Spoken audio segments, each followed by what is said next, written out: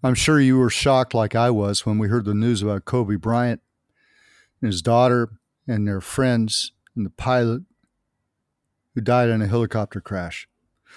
I was shocked about it. And then as I began to look at it, I thought they gave us a path.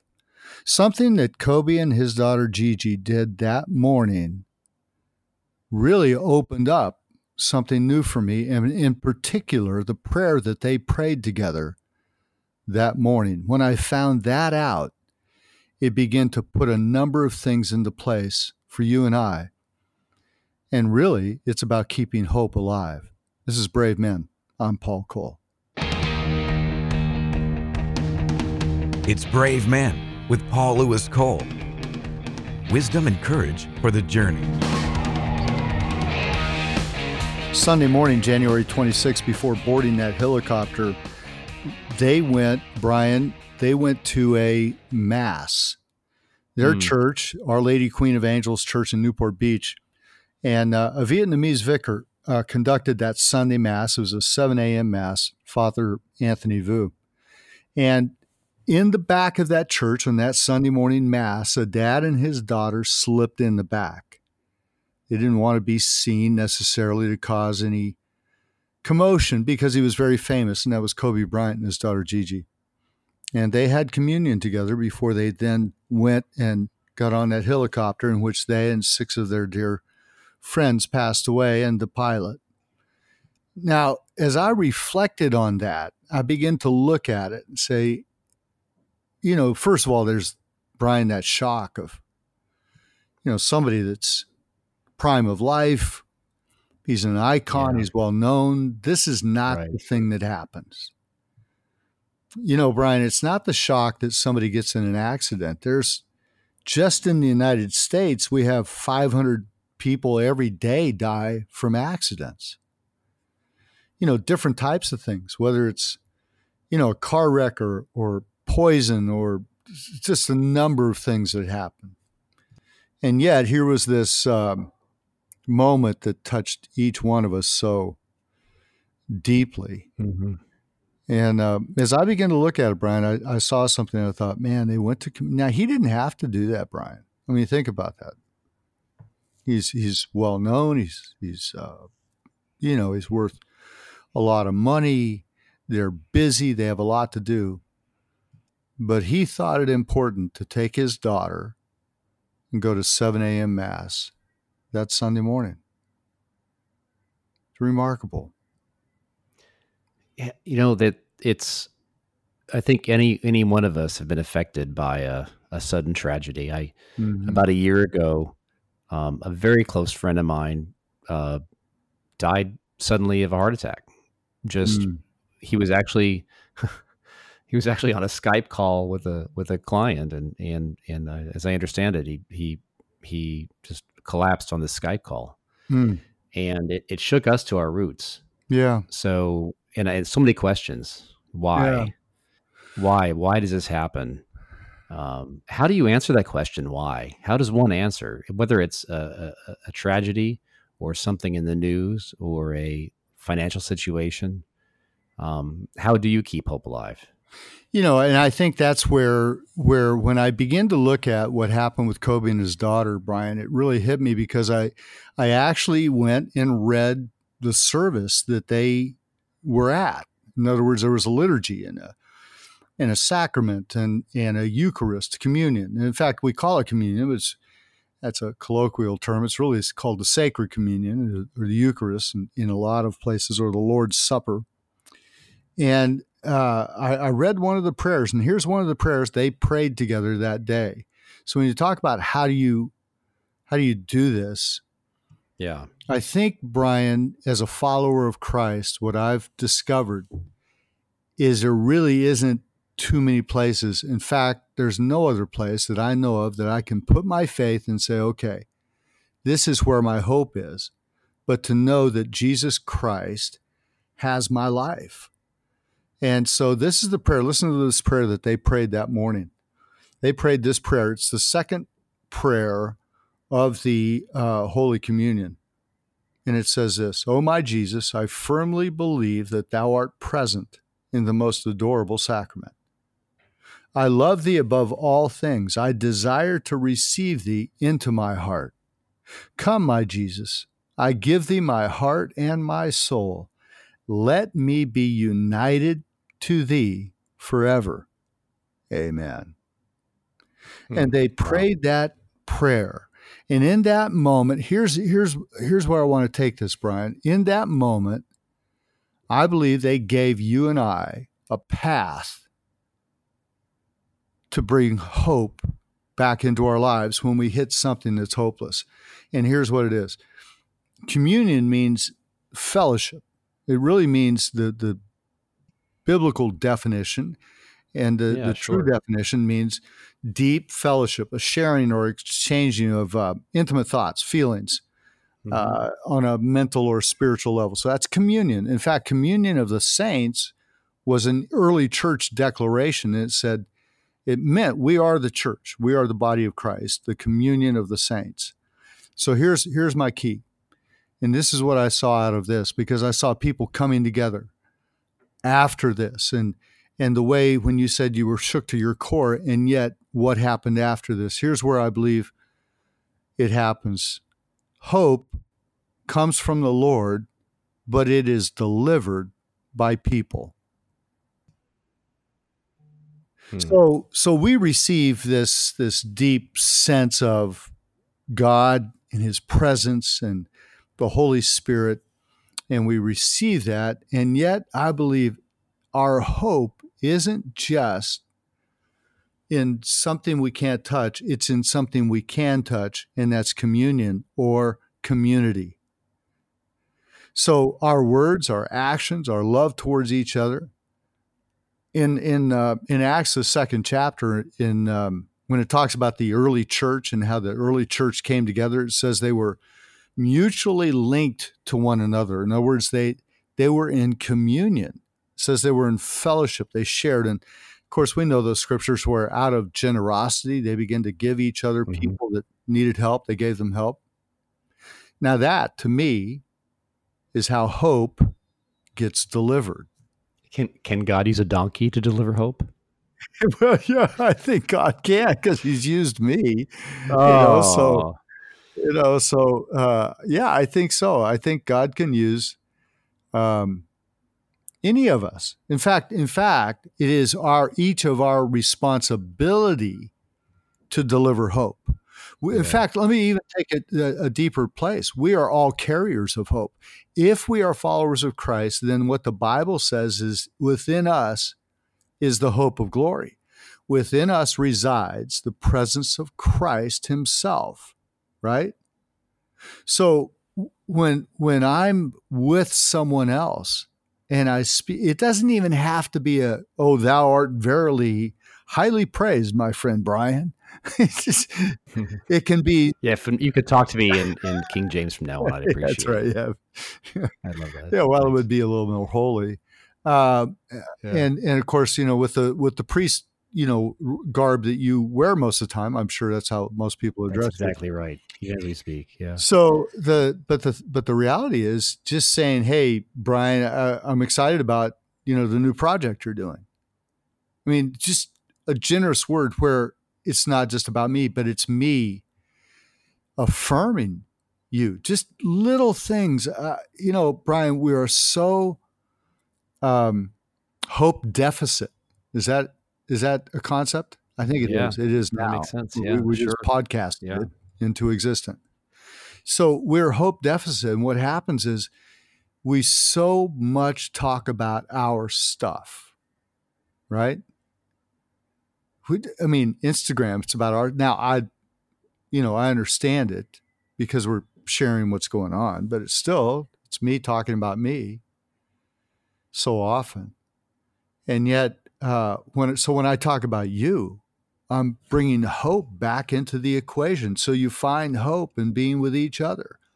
I mean, think about this early church when it says they came together and they began to pray with each other.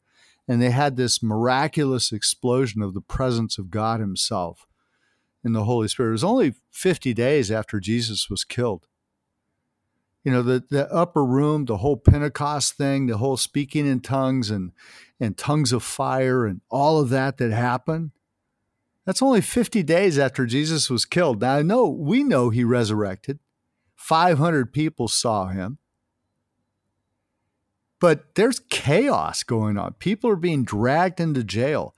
There's persecution. It's dangerous. And what did they do? How did they find hope? They gathered together. And in the midst of gathering together, God was in the middle of that. Bam, stuff starts happening. Miracles start happening. But how did all that happen? They were together. They were in community. Mm-hmm. This isn't just for, we've got a diverse audience that listens to the podcast, Paul. So, when I think about communion, growing up an AG guy, Assembly of God, I think about it differently than a person who grows up in the Catholic Church thinks about it. And so there's that physical aspect of communion, but then you also talked about the communion being just together as a group, being together as in fellowship. Yeah, communion of the saints. That's how they actually talked about the church in the early church. This is the communion of the saints. So quite often we just say, well, communion, and we think of this, the liturgy, the Holy Communion, the right. cracker, or whatever it may be, the bread and the wine, and following the Last Supper and all that. But communion in its deepest sense is not just that. It's the sharing of our lives together. It is literally, community comes from communion. And so when those people were all together in the upper room, that community actually got breathed into, the pneuma, the ruach, the breath of God. Actually got that actual breath that breathed into that moment, filled them with the presence of God, but it filled them with hope. That's why they began singing. It says they began singing, making a joyful noise. That's why, when we do music in most of our churches, it's not just about doing music. It's about actually the breath of God, the joyfulness of having hope. So, when we talk about this path of communion, it's community. It's us being together and of one accord. I believe that when we don't do that, in other words, I've got a number of people who've told me, well, I watch my church online and I'm good.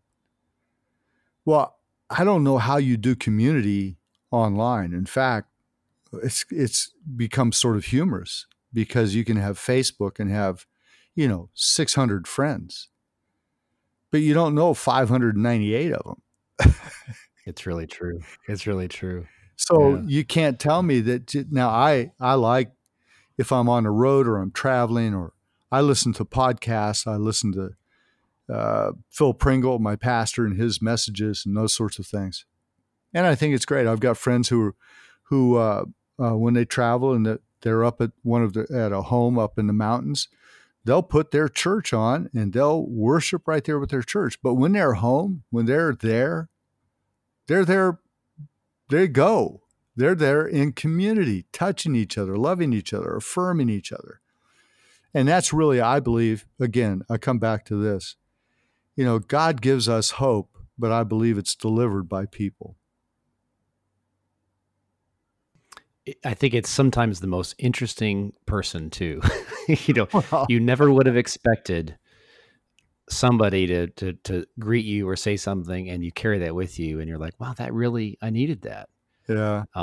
It's I don't know that it has to be a pastor. No. Right. It could be your auto repair guy. I mean, I just think it can be the most unique individual that comes into your life or comes across your path and encourages you. When you look at the life of Jesus, he was always with people. He was always with people. When you read about him, he's with these guys or that person, or he's going to, Zacchaeus's house. In fact, he was so often with different sorts of people that was one of the knocks on him. He hangs out with ungodly people. What kind of Messiah could he be? He can't be the Messiah. and he's in the synagogue, and he was always with friends. He was very seldom alone. And when you think about the stress on him as a man, right? All man, all God, all man. I mean, think about when he prayed, even that right before, after that Last Supper, and it says the capillaries on his forehead begin to bleed with the sweat of his prayer. And wow. That intensity, which is a real thing, it actually physically does happen to people in certain situations of intense stress. I mean, think about the intensity of that. Think about the intensity of every day. And think about how his friends were there to be friends, community, how he found life in that, how he found joy in hanging with his friend Lazarus. Lazarus was a close friend, the man who lived in Bethany. In fact, some places he's called Simon the Tanner also, but here's Lazarus. He's a really close friend. In fact, he's such a close friend, Brian, he didn't make him a disciple. I think it's a fascinating. He didn't put him on staff. Yeah, I didn't put him on staff. Yeah. But, I mean, think about it. He had Lazarus, so he had somebody he could decompress with. And Lazarus had a sister who could cook. So when he went to his house, he always got some good food. And then there was Mary, who was a little dangerous. So there was always some fascinating conversation, I'm sure. But I mean, think about it. Think about having a friend like Lazarus where he could just kind of just go, oh man, if James and John's mother shows up again, wanting them to be the greatest, both of them are out. I'm just telling you, they're out. I mean, or can you imagine him sitting with Lazarus going, man, you should have seen it the other day. Oh yeah? What happened? Well, I kind of freaked the guys out. I walked on water. You did? Yeah, it was unbelievable. Yeah. It was the middle of the night, freaked him out. Yeah. Now, Peter, to his credit, got out of the boat. What happened then? Well, he began to sink. Well, what'd you do? I picked him up, put him back in the boat. I mean, think about it. Think about having somebody you can share with, a friend. And Jesus had friends. And Lazarus was one of them. And that's a whole other thing you can go into. But the fact is that community, that's where we get built up with hope. And so the whole starting point there of Kobe and his daughter, and I think of Vanessa's wife and the other loved ones in the family who in fact, just a couple of days ago celebrated the baseball coach and his wife and daughter. And you think of the daughter and son, the son who works with the Boston Red Sox and the daughter who's still in high school. And what's happening? Well, the brother's there. There's other friends that are there. There's other family. And so they're finding hope in community.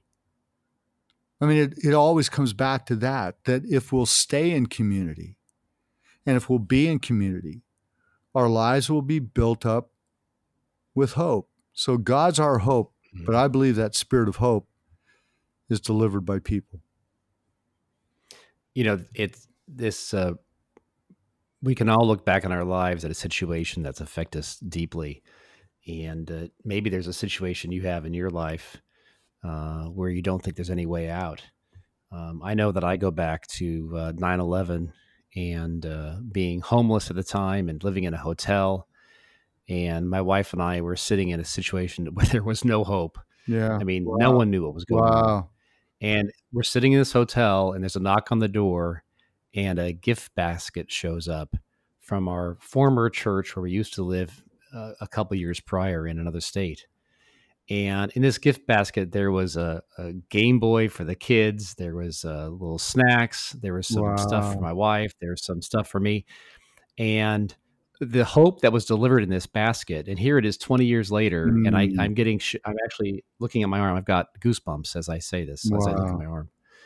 But hope was delivered in a gift basket, Paul. Wow. And the timing was incredible. The timing couldn't have been more fascinating. And so God orchestrated that even before I knew I needed it or we needed it. And I just think that the situation you're in, you may not even know how you can move forward, but God's already there. He's already thought about this. He's already thinking about who you should meet, who you should talk to. I just know that God has a plan. I think, see, my thing is this, is that God has a plan, but that plan is worked through people. And I believe that every time you say a kind word, I believe every time we affirm somebody. In fact, one of the things I read the other day in Proverbs was, it basically said selfish people are always consumed with their own stuff and their words don't help anybody. And I thought about that. Man, it's so right. In fact, as it goes down in that chapters, it talks about how selfish people are very critical of others. It's so easy to criticize, particularly in this hyper contextualized, everybody knows what's going on. We see everything. It's just an oversaturated world. Trolling, social media trolls. It's so easy to get negative. And it's easy to get negative with stuff around us. And just think about it. Just even the server who's helping you when you're at Chick-fil-A, and you're getting something to eat, and the person put the right number of Chick-fil-A sauce things in there or something. You're like, hey, it's supposed to get. Come on, smile at them. Say, hey, can I get one more? We don't know everybody else's story, but what we do know is that we can deliver hope by being hope and by being who Jesus was on the earth. Yeah, two quick anecdotes. My daughter is currently looking for an apartment in New York City, and she called me yesterday, Paul, and she found this apartment up in the 90s on the West Side, and she goes, "You know what, Dad? The super who showed us the apartment smiled when he showed us the apartment." And she said, no one smiles anymore. Wow. Isn't that funny? Wow. Just as fresh as today's headlines yesterday. And I think that goes a long way. And I go back to another story of when my wife was going through breast cancer. She always had the joy of the Lord. She smiled, and she had the joy of the Lord is her strength. Yeah. And so many people she's met that have had different forms of cancer and so forth have said, I remember when you're going through chemotherapy, you always had a smile and you always had joy. And the impact, she never knew the impact that would have on other people. So we feel like God used her and that spirit of joy to impact others going through situations. Yeah. So anyway, and that brought hope. No, that's community. That's awesome. Hope. Yeah. The miracles of Jesus, Jesus is on the earth. He didn't do all his miracles on a stage. Most of them happened in somebody's house. That's right. Yeah. Or the farmer's market. They happened in the farmer's market, somebody's house or his house. That Mark II where they cut the hole in the roof. That in Capernaum. That's his house. That's his house. Wouldn't you like to have been there to see that? Unbelievable. And he didn't. Yeah. It's crazy because what he looked at it and went, "All right, okay, fine. I know some guys who can fix that." And so his whole thing was, he didn't go negative on him. He didn't. He was like, you know what? This is about hope. This is about somebody's life. And maybe, Brian, what we need to do is, what Kobe showed us. His daughter that morning is they got up early. Their flight they weren't catching that helicopter until 9:00. And knowing that area a little bit, I know they were probably only about a 20-minute drive over there. So they didn't have to do that, but he had a path and he had an idea of what he wanted to do in his life. And that was to be in community. And he was moving into a whole new place in his life. And I think that picture right there, that picture of communion, community, love, affection, everything about that, if we could live that way, think of how many people's lives we would touch. And think about how different things would be if we had that kind of, that sense of everybody has a story, not just us. And that if we're going to have hope in this world, we're going to be the ones to deliver it. That's great. Thank you, Paul. I'm sure folks have questions and thoughts, so please have a chance. If you have a chance, drop Paul an email, paul@cmn.men. And Paul, you read, you don't send them to spam, right? You read these emails. Yeah, they get read. Yeah, no, yeah, it doesn't. Yeah, it doesn't go to left turn, right turn, or something. Yeah. No, it goes right to Paul. And for more, I guess uplifting content, and if you'd like to learn more about CMN, we encourage you to go to cmn.men on your favorite browser of choice. And there's this particular book. If you click on resources and books, there's a book called Just a Bartender. And Paul wrote this book, and it's relatively new. But it talks about, one of the topics is how to overcome obstacles. And so I know there's other resources in there, Paul, but I'm wondering if Just a Bartender wouldn't be a good choice for someone to look at and read if they're going through a situation. Oh, I think it'd be great. Yeah, overcoming obstacles. And then there's also Detox, which is about getting set free of the toxins that so easily get on us. There's a lot of great resources. Strong Men in Tough Times is something that I'm speaking on right now quite a bit. The life of Daniel. How did Daniel overcome the obstacles in his life? Some pretty heavy stuff, and yet he thrived in the middle of chaos. So for our podcast listeners, if you go to cmn.men and click on resources, the 10-day detox series is normally $50. It's only $35 right now. So save $15. So I'd encourage you to go ahead and grab that. And please tell a friend about the podcast. We're available on Stitcher, iHeartRadio, Spotify, Apple, Google, anywhere you get your favorite podcast, you can listen to the Brave Men podcast. Paul, thanks again for sharing today, and we will see you next time here on the Brave Men podcast. You've just experienced Brave Men with Paul Lewis Cole. Paul is president of the Christian Men's Network. Connect with Paul at cmn.men or write to him at paul@cmn.men.